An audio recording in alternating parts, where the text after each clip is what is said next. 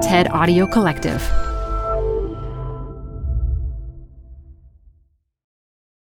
Hi, I'm Debbie Millman. Canva is great for designing visual content for work, no matter what industry or department you work in. Nail your next presentation with Canva Presentations. Start with a professionally designed template and use it as a springboard for your design. It's a serious time saver. Time to present but can't be there in person? Enter Canva Talking Presentations. Record yourself presenting and add your talking head to your slides so your audience can watch your perfected presentation anywhere, anytime. Start designing today at canva.com. Designed for work. This episode is brought to you by Progressive Insurance. What if comparing car insurance rates was as easy as putting on your favorite podcast? With Progressive, it is. Just visit the Progressive website to quote with all the coverages you want. You'll see Progressive's direct rate, then their tool will provide options from other companies so you can compare. All you need to do is choose the rate and coverage you like. Quote today at Progressive.com to join the over 28 million drivers who trust Progressive. Progressive Casualty Insurance Company and Affiliates. Comparison rates not available in all states or situations. Prices vary based on how you buy. The new season of Design Matters with Debbie Millman starts in April. The episode you're about to listen to originally dropped in March of 2021. It's so funny because even when I talked about being a writer, like their big fear was like, don't go spreading our dirty laundry, right? And I always thought, the characters in my head are so much more interesting than what's happening in my real life. From the TED Audio Collective, this is Design Matters with Debbie Millman. For 17 years, Debbie Millman has been talking with designers and other creative people about what they do, how they got to be who they are, and what they're thinking about and working on. On this episode, Jacqueline Woodson talks about writing for children and young adults. It was Madeleine L'Engle who said, when you write remembering the child you were, because the essence of childhood doesn't change. No one knows what you're looking for in a doctor better than you. And no one's better at giving you the tools to find the perfect doctor than ZocDoc. The people who created ZocDoc found the major pain points in healthcare, all the things that weren't working, and said enough. And they made booking a great doctor surprisingly pain-free. ZocDoc is a free app that shows you doctors who are patient-reviewed, they take your insurance, and are available when you need them. Read up on local doctors, get verified patient reviews, and see what other real humans had to say about their visit. So when you walk into that doctor's office, you're set up to see someone in your network who gets you. Go to ZocDoc.com/Design Matters and download the ZocDoc app for free. Then start your search for a top-rated doctor today. Many are available within 24 hours. That's ZocDoc.com/Design Matters. ZocDoc.com/Design Matters. You won't regret it. As a child, Jacqueline Woodson loved to tell lies. There was something about seeing her friends' eyes grow wide with wonder that she loved. She got into trouble for lying, but didn't stop until 5th grade. That same year, she wrote a story, and her 5th grade teacher said, "This is really good." That was when Jacqueline Woodson understood that a lie on the page was called fiction, and that could win you accolades and awards. Flash forward a few decades and many stories later, and she has indeed won many, many accolades and awards, including a National Book Award, several Newbery honors, and in 2020, she won a MacArthur Genius Award. Jacqueline Woodson, welcome to Design Matters. It's so nice to be here, Debbie. Thank you. Jacqueline, I understand your favorite villain is Eartha Kitt as Catwoman. I love Eartha Kitt as anyone. Right? So, yeah. But I wasn't a Batman fan until Eartha Kitt showed up. I mean, my brothers were huge watchers of the show, and I could care less. And then I was like, wait a second, who is this? I'm actually a big fan of her 1953 album, That Bad Eartha, which I'd like to think was a source of inspiration for her role on the Batman television series.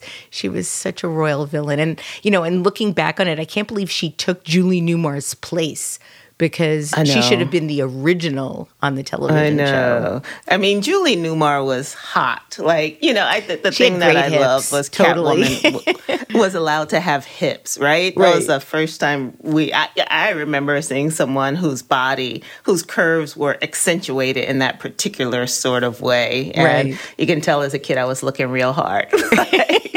So was I. So, yeah. Jacqueline, you were born in Ohio. You lived in Nelsonville before you and your family moved to a segregated neighborhood called Nickeltown in Greenville, South Carolina, where you lived until you were 7. How did your family explain segregation to you at that time? Well, I actually lived in Columbus. My grandparents lived in Nelsonville, and in Nelsonville, they were the only Black family there for my memory of it. And then when I went back as a teenager, we were definitely the only Black folks in the area. They still had the Nelsonville house. I don't ever remember my family explaining it. It just was. It was like Nickeltown was a safe place to be. This is where all the people we love live. This was our hood, right? This was our neighborhood. And it wasn't even a question. I don't think I really started understanding the idea of segregation until I began learning about it, right? And that it was this sanctioned thing that for me, it was just like, here is my safe Black neighborhood where all my people are. In doing my research, I came upon an interview where you were talking about your son and how he's almost offended when people have questions about how your family exists in the world, or when he walks into a room where he's the only kid of color, because it's just not what he's ever known. And I think about sort of how the world has shifted now and the hope that I have for the next generation. I think that even in literature, he doesn't want to read any books that don't have people of color represented. He's just kind of like, why would this exist in the world? And at the same time, I think that his existence in a very multiracial world is very intentional on me and my partner's part. I think there's still many, many homogenous families out there. And my daughter, who's 18, was talking about, for a long time, she didn't know families could be all one color. Like that, because that's just nothing she'd ever experienced. Yeah. And I do think that, of course, to live inside the village and community we've created takes a certain amount of work and openness that I think people still aren't willing to do. And I think there are a lot of communities that are still very segregated in some way.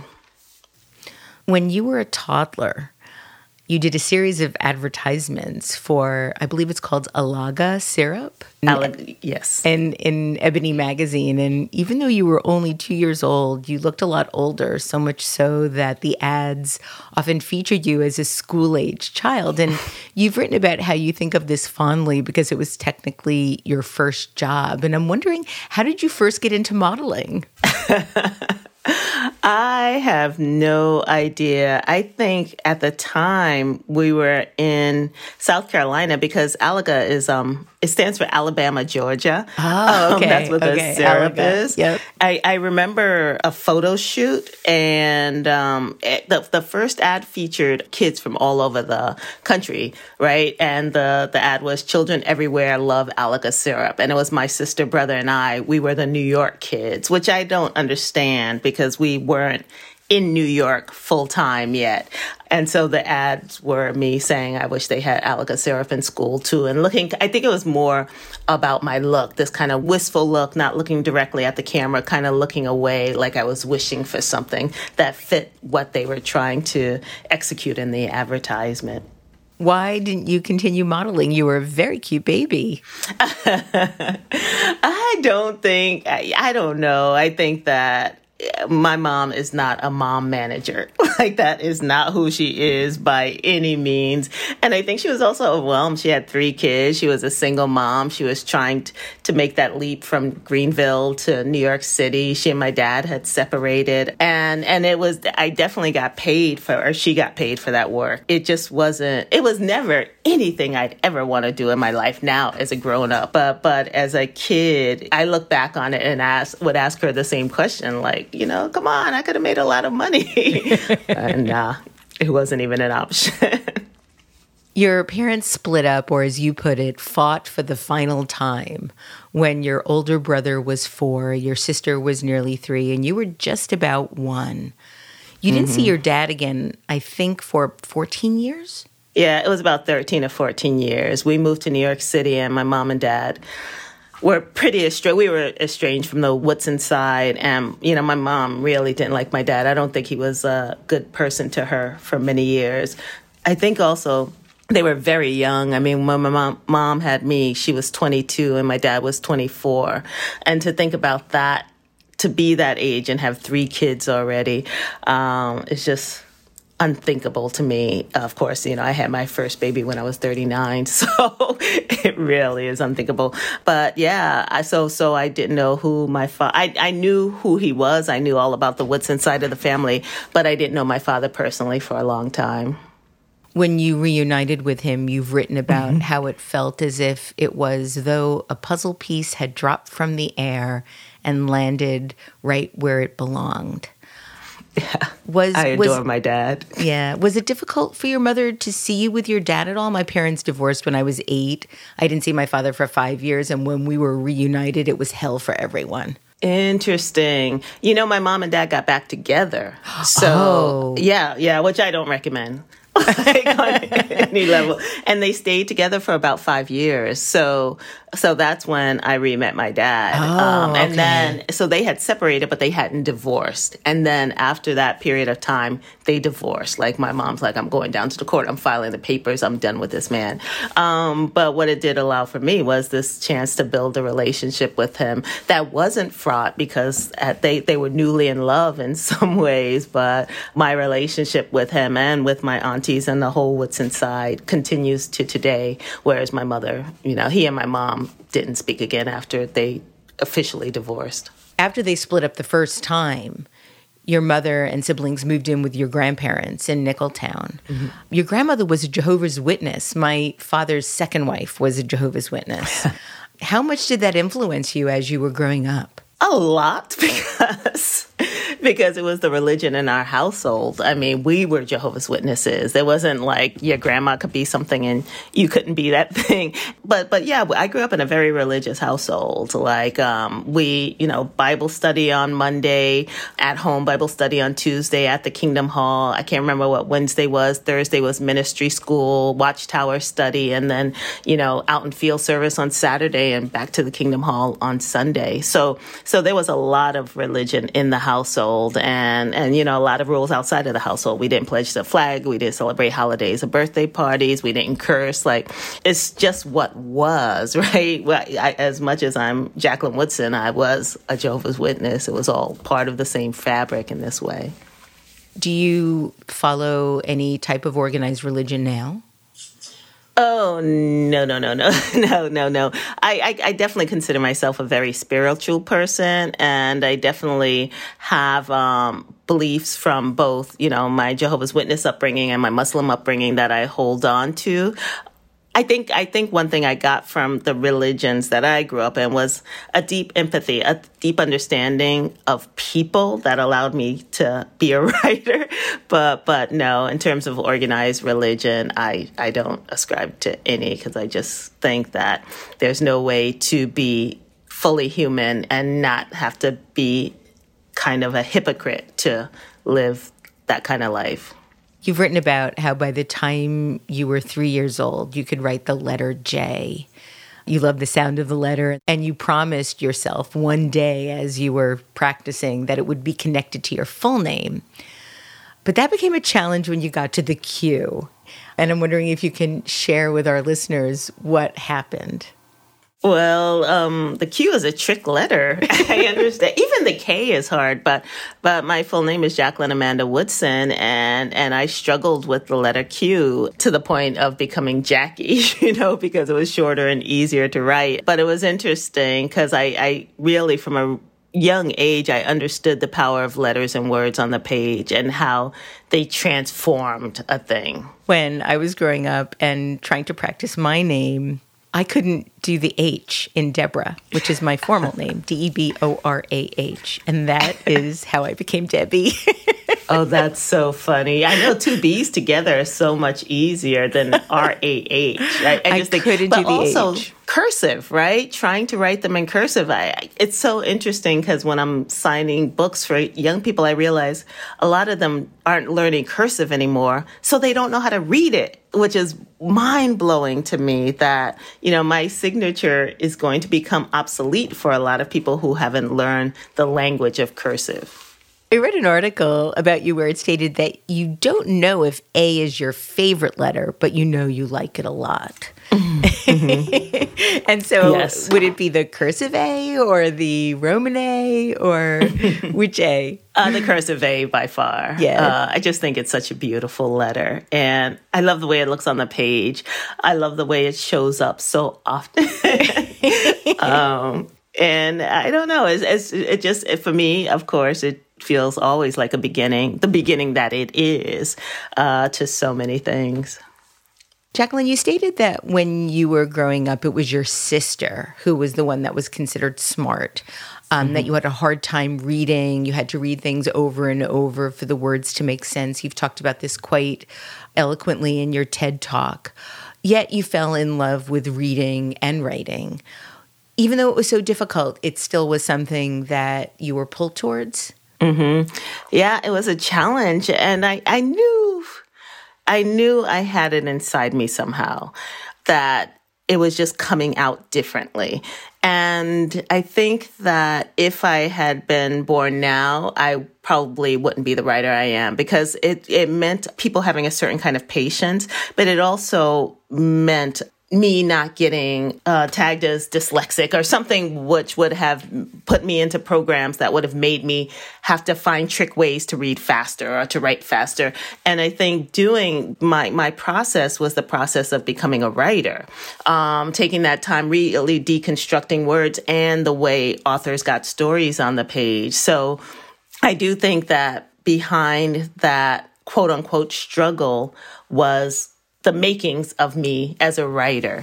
And so I don't think I ever felt any shame about it. I always felt, even as a young person, that I was right, and the system that was in place to say that the way I was doing it wasn't the right way was wrong, was a broken thing. Right. And even with my sister and my older brother, who are both very academic and, off the charts in the way they learned, I just saw that as their thing, right? They just learned differently. And because of the system that was set up in our house, which was that they had to help me get to where I needed to be, I didn't fail, right? Because if I failed, they would have been in trouble. So, of course, it was a struggle there, too. Now, were you really, truly telling lies, or were you just making up fantastical stories that people thought were lies? Both. I mean, if someone went to Coney Island, I went to Coney Island too, right? Okay. And I got on this, right? And that was a lie. I didn't. I wish I had, but I didn't. And, it was just to be a part of the conversation. It was to be a part of the narratives that were being told. I never told fantastical lies. I mean, one of them was that my father lived in San Luis Obispo. I don't even know how to pronounce it, but I found it on a map, and I decided that's where my father lived for years. Like, he was right in Ohio, but Ohio's not interesting. This place in California, having never been to California, that I don't know, seemed more interesting. And so it was the kind of daily lies that also got told, but also, lies about things I've done and trips I was going to take, all of that stuff. Like, they were stories, but so you had a highly imaginative mind. You've written about how a lie on the page means lots of independent time to create stories and the freedom to sit hunched over the pages of your notebook without people thinking you were strange. Did you think that people thought you were strange? That's a good question. Yeah, I think people thought our whole family was strange. Here we were, this family of Jehovah's Witnesses. Everybody else was Baptist or Catholic. Here we were. My mother never let us wear anything but cotton or linen. And this was in the 70s where everyone was rocking polyester. This was, here we were, this family that the streetlights were on. We were inside when the rest of the neighborhood was just getting started. We weren't allowed to curse. And this was, again, during the era of funk and you weren't allowed to listen James to funk, Brown. right? You weren't allowed to listen to any song with the word funk in it, right? No. Oh, hell no. I mean, we had a lot of rules in place. And as the Woodson family, we were strange. But me individually, not so much. But as part of that family, our family, yeah, we were strange. You and your family moved to Brooklyn when you were 7, and your mother bought a brownstone in Bushwick. So I was around 6 when we moved there, and it's a townhouse. She didn't buy it; she was renting at that time, and then she ended up bought buying. It. Yeah. Mm-hmm. What were your first impressions of Brooklyn? It was cement. When we moved to Brooklyn, the first place we lived was Brownsville. And we came to Brownsville because my Aunt Kay was there. Peaches, we had some play cousins and stuff who had moved from Greenville. And that's how the Great Migration worked, right? People went where their relatives and their friends were. And it was a poor neighborhood. Even as a child, I remember that it was a struggling neighborhood. And we lived in an apartment building, which always felt dark to me because I had come from the country. I had come from green. I had come from big windows and light. And so I remember even as a really young kid feeling like, this is not my place. These are my people, but this is not my place. And then when we moved to Bushwick, which was townhouses, right? 3-story townhouses, wood-framed houses, and it was a block. So I met my best friend Maria, and it started becoming a place I belonged. And even though we went down south every summer, I did begin to belong to Bushwick. And it's so funny because even now as my partner and I think about living somewhere and we were talking about Harlem, I'm like, I can't leave Brooklyn. I'm a Brooklyn girl, through and through. I could go to another neighborhood in Brooklyn, but I can't leave Brooklyn. Around 5th grade, you wrote a poem about Martin Luther King. No one believed you wrote it because they thought it was too good. People finally realized you had writing talent when a fairly surly teacher of yours complimented a short story that you'd written. And at that point, people not only believed you indeed penned the poem, you also won a Scrabble game because of it. And I was trying to figure that out. I was going through all sorts of little rabbit holes to try to understand, why did you win a Scrabble game as a prize? Because it was a school-wide event. And I remember the Scrabble game was the first prize. And I can't remember what the second prize was, but I wanted the second prize. Maybe it was a necklace or something. And so do you still play Scrabble to this day, given your love of words? Oh, man, I'm much more inclined to play bananagrams, but we do play Scrabble. And, growing up, because there was so much we weren't allowed to do, my mother allowed Monopoly, but we really weren't allowed any games with dice. Mm-hmm. So Scrabble was a big game in our house as young people. You began to write on everything and everywhere. You wrote on paper bags and your shoes and denim binders. You chalked stories across sidewalks and penciled tiny tales and notebook margins. You copied lyrics to songs from records and TV. You even wrote your name in graffiti on the side of a building. What was your tag? It was just Jackie. And I had left out the I because I was trying to write so fast. So it was Jacke. It was a can of black spray paint, and I got so busted for it. But it was that time where everybody was tagging, right? Mm-hmm. Everyone had a can of spray paint and was writing something somewhere, including in cement. The minute someone laid down a fresh sidewalk, city kids were all over it, tagging their name. Using their finger to write their names. Yeah, but I didn't have a surefire tag like some of the graffiti greats. You've said this about your early love affair with writing. I loved and still love watching words flower into sentences and sentences blossom into stories. Yeah, Jackie, early on, you still thought you might be a hairdresser or a teacher or a lawyer. When did you decide you wanted to be a writer? I didn't want to be any of those things. I was just saying that stuff because that's what adults wanted me to be. You had to have a backstory for adults. And I love doing hair. Then everybody else is not my own. My mom had thought I should be a lawyer because I was always arguing. And we played school a lot. And I liked being a teacher, and I loved teaching my little brother. I loved when my sister taught me.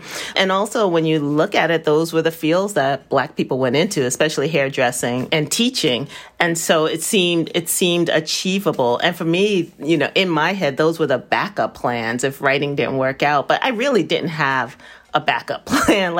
And even in thinking about those as careers, writing was something I was going to always do. I just wrote this forward for Catherine McKinley's book, the African Lookbook, where I talked about, growing up, I was sent to sewing school every Saturday morning, singer sewing school, because my mother was a Southerner, and she's like, if all else fails, you can sew. You can be a seamstress. Yeah, my mom was a seamstress, so that's how I learned to sew. Oh, I love sewing. I love it now, but... You went to college at Adelphi University. You majored in British literature and Middle English? No, I actually majored in English and minored in British literature. Okay. But I know you also worked as a drama therapist for homeless and runaway teenagers in New York. What kind of work were you doing as a drama therapist? I was basically working with young people, helping them or trying to help them to come up through the use of drama with better ways of coping with everything from parental conflict to, getting to school to being able to talk to their peers. I think a lot of the young people I was working with, having come from trauma, had lost their voice in so many ways. And in my work and having them write plays and perform, I don't know if you saw Rada Blank's 40-year-old version, but it was kind of the Rada Blank work that she was doing in 40-year-old version, but working with runaway and homeless kids. How did you learn how to do that? I got some training from the Psychiatric Institute. I had a drama therapist that I was working with, and a lot of seat in my pants work. I mean, I know young people. I know how young people think. I know about conflict resolution, but it was hard work. After you graduated, you worked at a children's packaging company. I worked for a children's book packaging company, Kirchhoff-Wahlberg. And what kind of work were you doing at that time? I started out as a receptionist, and then I was doing some editorial work. I did some writing where I wrote some of the standardized tests that were in books. I apologize for that. That was basically it. I, did office managing and editing and writing and just kind of anything that they asked me to do and any writing they allowed me to do. In the reading comprehension test that you wrote, is that when your character of Maison first appeared? Did you write about her in the... Yes. So I had already written Last Summer with Maison, the book. And so I used part of that in that reading comprehension. I can't even imagine what that would be like to find that test now. I had it somewhere. I just sent all my archives to the Beinecke, and I came across this. I was like, get it out of here. I'm so sorry for participating in standardized testing in this way. Hi, I'm Debbie Millman. Canva is great for designing visual content for work, no matter what industry or department you work in. Nail your next presentation with Canva Presentations. Start with a professionally designed template and use it as a springboard for your design. It's a serious time saver. Time to present but can't be there in person? Enter Canva Talking Presentations. Record yourself presenting and add your talking head to your slides so your audience can watch your perfected presentation anywhere, anytime. Start designing today at canva.com. Designed for work. You're growing a business and you can't afford to slow down. If anything, you could probably use a few more hours in the day. That's why the most successful growing businesses are working together in Slack. Slack is where work happens, with all your people, data, and information in one AI-powered place.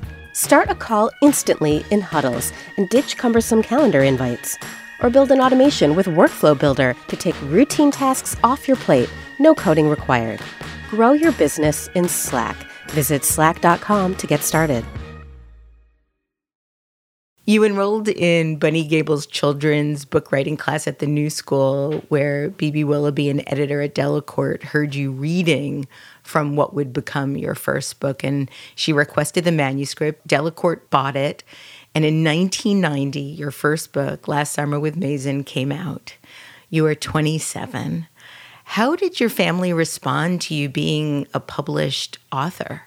I don't think they understood. I think that my mom and my grandma, I think their biggest concern was, am I going to be able to pay my rent? And they didn't understand how the publishing industry worked. They didn't understand advances and advances against royalties and royalties payments. And so I think that they were very, very proud. And I think their big fear was like, okay, is this going to be enough to keep you living outside of our house, or are you going to have to move back in? But I think they were concerned. I mean, I was queer. I was an artist. I was like, there wasn't the husband rescue coming, right? There wasn't the job with pension rescue coming. So how was I going to be able to be okay?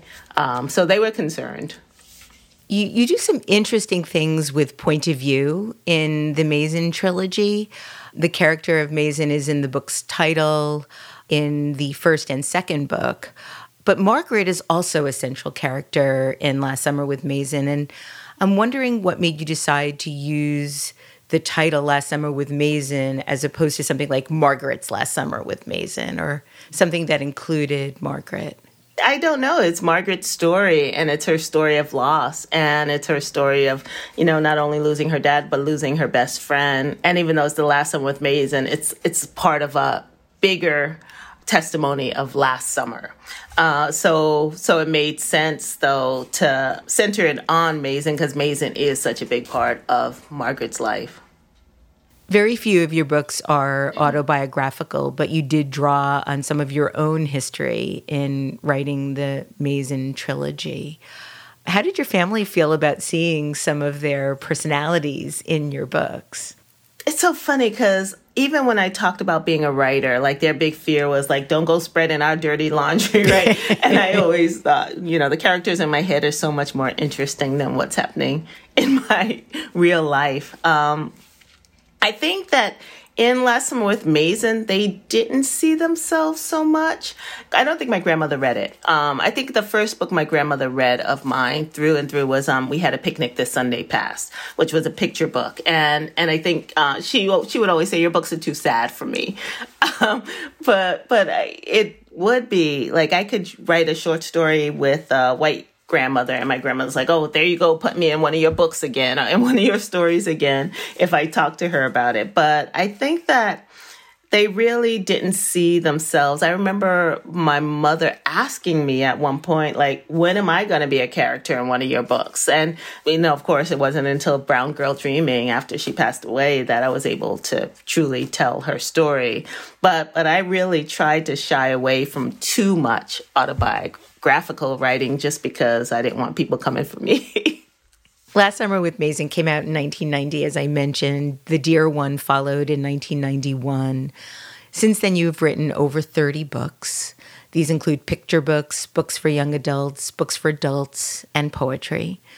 You've won pretty much every award a writer can win, including a National Book Award, several Coretta Scott King Awards, Newbery Awards, and in 2020, as I mentioned in the introduction, you won a MacArthur Genius Award. At one point after Last Summer with Mason, were you able to stop working side jobs and write full time? So in 1991, I went to MacDowell for the first time. That was the first artist residency that accepted me. I had been applying, and that kind of changed my life. And at that point, I was working part-time in 1990, I went to MacDowell. And then in 1991, I got a fellowship at the Fine Arts Work Center, which is a 7-month fellowship. You move to Provincetown from October through May. And basically, they give you a stipend and a place to live. And that was the point where I said, okay, I'm going to take this leap. And I stayed in Provincetown for 5 years because it was so much cheaper to live there. And I worked part-time. I started teaching and writing for one of the local magazines to help make ends meet. You're usually working on more than one book at a time. How do you develop the story ideas? When do you know that this is something I want to pursue for a book? Pretty early on. Like, I have the idea for the story and I have the character's voice. I think a lot of my books are character driven. I don't know what the character wants always or how they're going to get it in the narrative, but I do have a sense of place and some of the stuff I'm trying to talk about or work out for myself, because I always think all the books I'm writing, I'm trying to work out something for myself pretty early on. And of course, it falls apart. Of course, it becomes something completely different than what I thought it was going to become. Of course, it's a puzzle, like when you look at something like Red at the Bone, where I'm trying to figure out so many things. But early on, I have the characters and a little bit more than that. Do you write a book from beginning to end, or do you write your plots out of order and then piece them together? Or do you just sort of sit down and let the work surprise you? I let it surprise me. I never know what a plot is. I just think you put two people in a room and get them talking. You have conflict, you have plot, you have it all. I do try to go from beginning to end for the first draft. And sometimes I'll get to the middle and go write the end and then come back and write toward, especially when it's falling apart and I'm not sure what I'm trying to say. And then writing that last line helps me understand where I'm going. When you say falling apart, what do you mean? It means it sucks. like something you wrote yesterday that sounded so amazing. You wake up the next morning and you read it and you're like, this is trash. And you think you have an idea that's a strong one for where you want the book to be carried to, and it's not. It's just superficial and dumb. And, you're using tropes and cliches, which is the biggest fear for me. Is like, I'll pick up a book and read a cliche in it that I've written. So it's a lot of rewriting, a lot of reading out loud. When I get off this podcast, I'm working on a book now that I need to just sit and read out loud and figure out what's happening and what I need to fix. You've said this about the stories you want to tell. I wanted to write about communities that were familiar to me and people that were familiar to me. I wanted to write about communities of color. I wanted to write about girls. I wanted to write about friendship and all of these things that I felt were missing in a lot of the books that I read as a child. And Jacqueline, you have. And I was researching the level of diversity in children's books now and found a statistic from 2018. I couldn't find anything much more formal about 2021, but I learned that diversity in children's books as recently as 2018 looked like this. 50% were about white children. 27% were about animals or fantasy characters. 10% were about African American children. 7% were about Asian children. 5% were about Latinx children. And 1% were about American Indian children.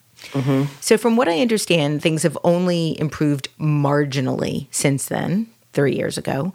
And I don't expect that you should be able to solve a problem you had no hand in creating and are almost single-handedly trying to change.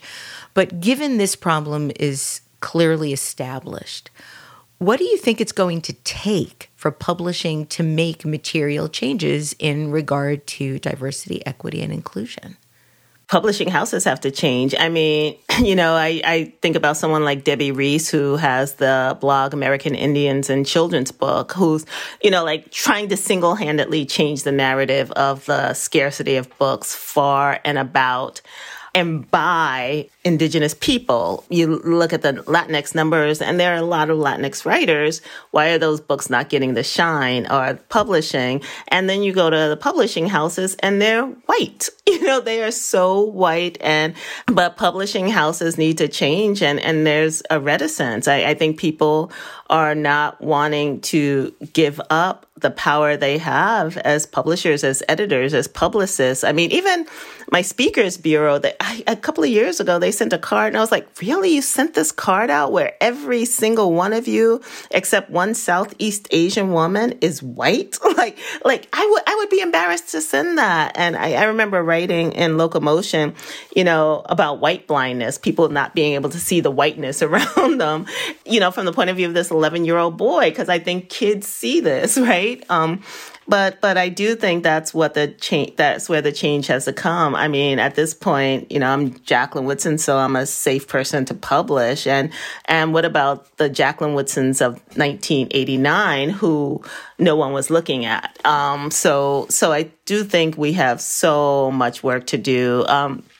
I remember in the early 90s, people were trying to do away with the Coretta Scott King Award because they were saying that, well, now that some Black folks have won the Newbery, it's like, no. I mean, how many? At that point, one person of color was winning it every 10 years. And, then we had to put a bell play because Latinx folks are not getting the shine that they should be getting. And the work, the publishing houses, the need for people to really not only understand how important these books are, but that they can sell if we put the energy behind them. Because I think that's the other argument that, well, people aren't buying those books. I remember they said that until Terry McMillan published, right? I remember having an argument with an editor at Outright, which was a writers' conference back in the day, about Black folks not buying books, and that's why publishers don't publish them. And I was blown away. I mean, so I do think there is so much that can still be done, because I walk into these classrooms and, there are a couple of my books on the shelf, and I am the Black representation, even though I know that there are so many other authors out there doing the work. And when we look at Asian numbers, when we look at Latinx numbers, when we look at the numbers of Indigenous people, those shelves are, struggling, to say the least. I discovered We Need Diverse Books, which lives at diversebooks.org. And I think that it's a really interesting place for people to go for resources if they're looking for specific books. Yeah, We Need Diverse Books is an amazing organization and really doing the work to increase visibility and get those books published. Kwame Alexander has a imprint. Chris Myers has an imprint. A number of people have imprints where they're publishing books by and for and about people of color. I mean, they're for everyone, and they're by and about, which is another important thing, because that was one of the things publishers were doing. They were publishing books supposedly, quote unquote, for a certain group of people, but they were not necessarily written by those people. Well, that segues perfectly into the next question that I want to ask you. I've been thinking about your comments about disliking books that don't offer some type of hope. And you've pointed to the book Sounder as an example of a bleak and hopeless novel. And that book traumatized me when I read it in junior high school. And in prep for this interview, I read the Wikipedia entry yesterday to sort of refamiliarize myself with the plot. I actually started weeping while I read the Wikipedia entry. And it is a really heartbreaking, hopeless story. But then I realized that Sounder was written by a white man. Exactly. That's why I hate it. It's a white perspective on a Black family. And at the beginning of the book, he says an old Black man told him this story or something like that. It's so broken in so many ways. I mean, all hats off to Cicely Tyson and the crew that killed the movie, right, which is very different from the book. But that book was constantly being put into the hands of young people. It won the Newbery. It would never win the Newbery today. And it was a hopeless story of, from the white gaze of Black existence. If a Black person had told that story, it would be completely different. I actually, in thinking about the book in the last 24 hours, realized that the only being, because I can't even say person, the only being in the book that had a name was Sounder, the dog. Yeah. Nobody else had a name. And they never hug each other, which is not the Southern way. There's so much. But that's the first. And as a kid, I remember that was the first thing I was like, what are their names? Especially as a writer and especially as a young person who wanted to write and realizing that it was written by a white guy. It's like, what message are kids of color taking away from that in terms of who they can be as writers? And I think that's what we've been trying to talk about for so long. This is what Dr. Rudine Sims Bishop talks about. This is, what we need to First Books is fighting for, is like, what message are we giving our young people when we don't have the books that represent them, when we have books that are not written by the people who look like they do? You write about social, economic, physical, sexual, and racial issues, and mostly your characters learn about themselves and grow a new awareness about themselves in your books. But your writing, it's never cheesy or preachy or heavy-handed. How do you balance the sort of innate optimism and hopefulness in your books with such hard topics? It's funny because I think a lot of people wouldn't think the topics are hard. They're just our everyday lives. I mean, in terms of early on when we were talking about segregation, like it wasn't like this heartbreak of segregation. For us, it was this celebration of community and the power of numbers and, you know, the way we can take care of ourselves. And I think the same when I'm talking about something like I hadn't meant to tell you this in the story of a girl whose father is abusive. For so many, that is the reality. And it's tragic reality. And it's also their daily existence. So for them, they have to be able to find the hope to get up every morning inside of that reality. And so for me as a writer, that's where I go to. It's like, it was Madeleine L'Engle who said, when you write remembering the child you were, because the essence of childhood doesn't change. And so I go back to who I was at a certain age and remember the stuff that was glorious, right? And that's not to hit people over the head, because that's also the first rule of writing for young people is you can't be didactic. But go back to where the light was, to where the sun was, and what was the reason that we did continue to walk through the world. Also, I remember reading all those books about queer kids, and they always either committed suicide or tried to commit suicide, right? Like that was the ending if you were a queer kid in the 70s and even in the early 80s. And for me, like that's not an option, right? And I don't think that should be an option for anyone. And so when I'm writing about these topics that are real life, what I really try to go to is the nuance of all that means. It is the hope, it is the struggle, it is the reward, and the growth. And that's what comes to the book. My 3 favorite books of yours are your first, of course, Last Summer with Mason. I love that book. The children's book, the great Sophie Blackall illustrated Pecan Pie Baby, and your memoir, Brown Girl Dreaming. And one thing I loved about Pecan Pie Baby was the emotion that you write for Gia, the little girl who is anticipating her mom's new baby. And you write this from Gia's perspective. Some days I just sat on my stoop thinking about all the years it has been just me and Mama, about us drinking hot chocolate and telling silly stories, about the mornings I jumped into her bed when it was still blue-pink outside, snuggling up to her while she tried to keep on sleeping. In 3 short sentences, you know so much about how Gia feels. How do you do that? How do you do that? It's so... Unlock it for us. Thank you. Thanks for reading that, too. That book has such a special place in my heart. Our kids are 6 years apart, and I always think about, when you make that decision to bring a second child into the world, what you gain and what you lose, and what the child gains and what the child loses. And it is about getting rid of your darlings. And for me, reading out loud to get to the essence of what the moment is, it doesn't mean a whole lot of adjectives. It's just like, take me into the moment and then take me out again, and trust that the moment on its own, without a lot of extra words around it, makes sense. And by the time I wrote Pecan Pie Baby, I was already a mom, and I had gone through hundreds of picture books with a whole lot of words in them. And I was not going to do that to another parent. The kid would come to bed and there would be a book, and it's like, this is like the Bible. No, we're not reading this tonight. Go get me Mo Willems. Go get me someone who has about 4 words in the book, and I'm good.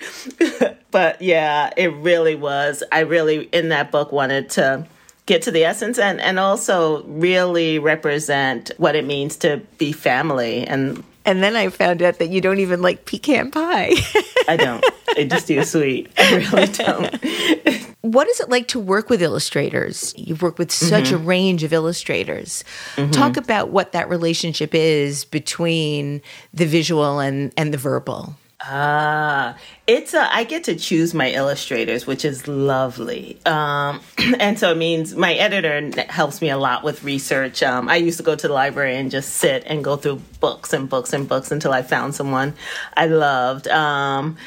And once I choose my illustrator, I'm really not allowed to talk to them at all. Oh. So we work in different ways. Well, they'll send sketches. So I get to see sketches with James Ransom, and This Is the Rope. What he did was he sent me a note. He's like, tell me when you wrote this book, what were you thinking and what were you trying to say? And I wrote him back, and then he went off and illustrated it. And then like with something like The Other Side, I saw sketches, and I thought their clothes were a little whack, but I liked the sketches. And then he went on and drew it. And it wasn't until I got the book that I realized he had said it in the past. And that had not been my intention for the book. So I was pissed. And some of the struggles, like in some of the sketches, I think, one thing with Sophie, like the hair, I do not know why illustrators can't get with Black folks and our hair. Like, our hair isn't just one style. It isn't just one way. So I got a lot more sketches from her because I wanted her to get the hair right. There's a lot of trust because I can't say to the illustrator, draw this. They're not saying to me, write that, right? So that's their form. This is mine. And it comes together and it becomes this other thing. But you do give up a lot of power, right? With something like The Day You Begin, I just think Raphael did such a glorious job with that book. And even in his sketches, I understood what he was going, and I'm like, I trust his process. You've said that Brown Girl Dreaming is the story of yourself and an ode to those who came before you, who made a way out of no way so that you could be educated and truly live the American dream. It is a stunningly beautiful book. It won a National Book Award, a Coretta Scott King Award, an NAACP Award, and a Newbery Honor. You wrote the book in verse. What made you decide to do that? Because it's a story, it's memory. And I think it would be completely dishonest to try to write a memoir as chapter 1, chapter 2, chapter 3. I mean, that's not how memory works. That's not how it comes to us. It comes to us as these small moments with all of this white space, all of this unknown around it. And so I wanted to represent that on the page. And so it made sense to write it in verse. You said that one of the reasons you wrote Brown Girl Dreaming was to understand who your mom was before she was your mother. And you wanted to understand exactly how you got here and the context of your life through their stories. How often were you surprised as you were researching your life and talking to your relatives and friends? Every single day. I remember, my best friend is Toshi Regan, and she's a musician. She came up through the civil rights movement. Her mom was part of SNCC. And I remember whenever I'm writing and stuck, I sit down and I talk to her. And I remember when I was writing it, and it was all over the place. And it just felt boring and didn't make sense. And I was whining about, no one's ever going to read this because it's so specific to me. And it just, nothing's happening. And nothing was happening when I was a kid. And she said, what are you talking about? This country was on fire in 1963. Like everything was happening. And that first poem, I am born as the South explode, too many people, too many years, enslaved and emancipated, but not free, keep marching and fighting and getting killed so that young people like me can grow up free. It just fell into place. And the rest of the book began to make sense. And everything from, where my mother was during the civil rights movement to the fact that, my great-great-grandfather was part of the Civil War, like just surprise after surprise. And with each one, I kept saying, we were here, because I think the thing about our histories and our ancestors, it feels theoretical, right? It feels almost like something that's so not tangible because it's just a story. But the more you investigate the stories, the more I did, the more I realized that I am so part of a long line, that I didn't just wake up this morning, Jacqueline Woodson. That is because of my mother, my great-grandfather, my great-great-grandfather. So there were so many surprises. As I was reading Brown Girl Dreaming, I was struck by the way you wrote about air. The word first shows up in this sentence about your father catching a football. Coaches were watching the way he moved, his easy stride, his long arms reaching up, snatching the ball from its soft pocket of air. That sentence astounded me. You then go on to talk about air throughout the book. You write about how there is too much air between words, and the lilt of her words, a breath of warm air moving over each leaf, and this about your grandfather's illness. His cough moves through the air back into our room where the light is almost blue, the white winter sun painting it.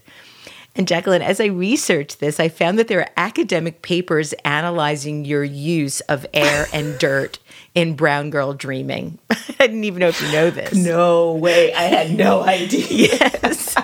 Because I was like, I wonder if there's anybody that's written about this that I could ask her about it. And I found that there's an academic paper about your use of air and dirt.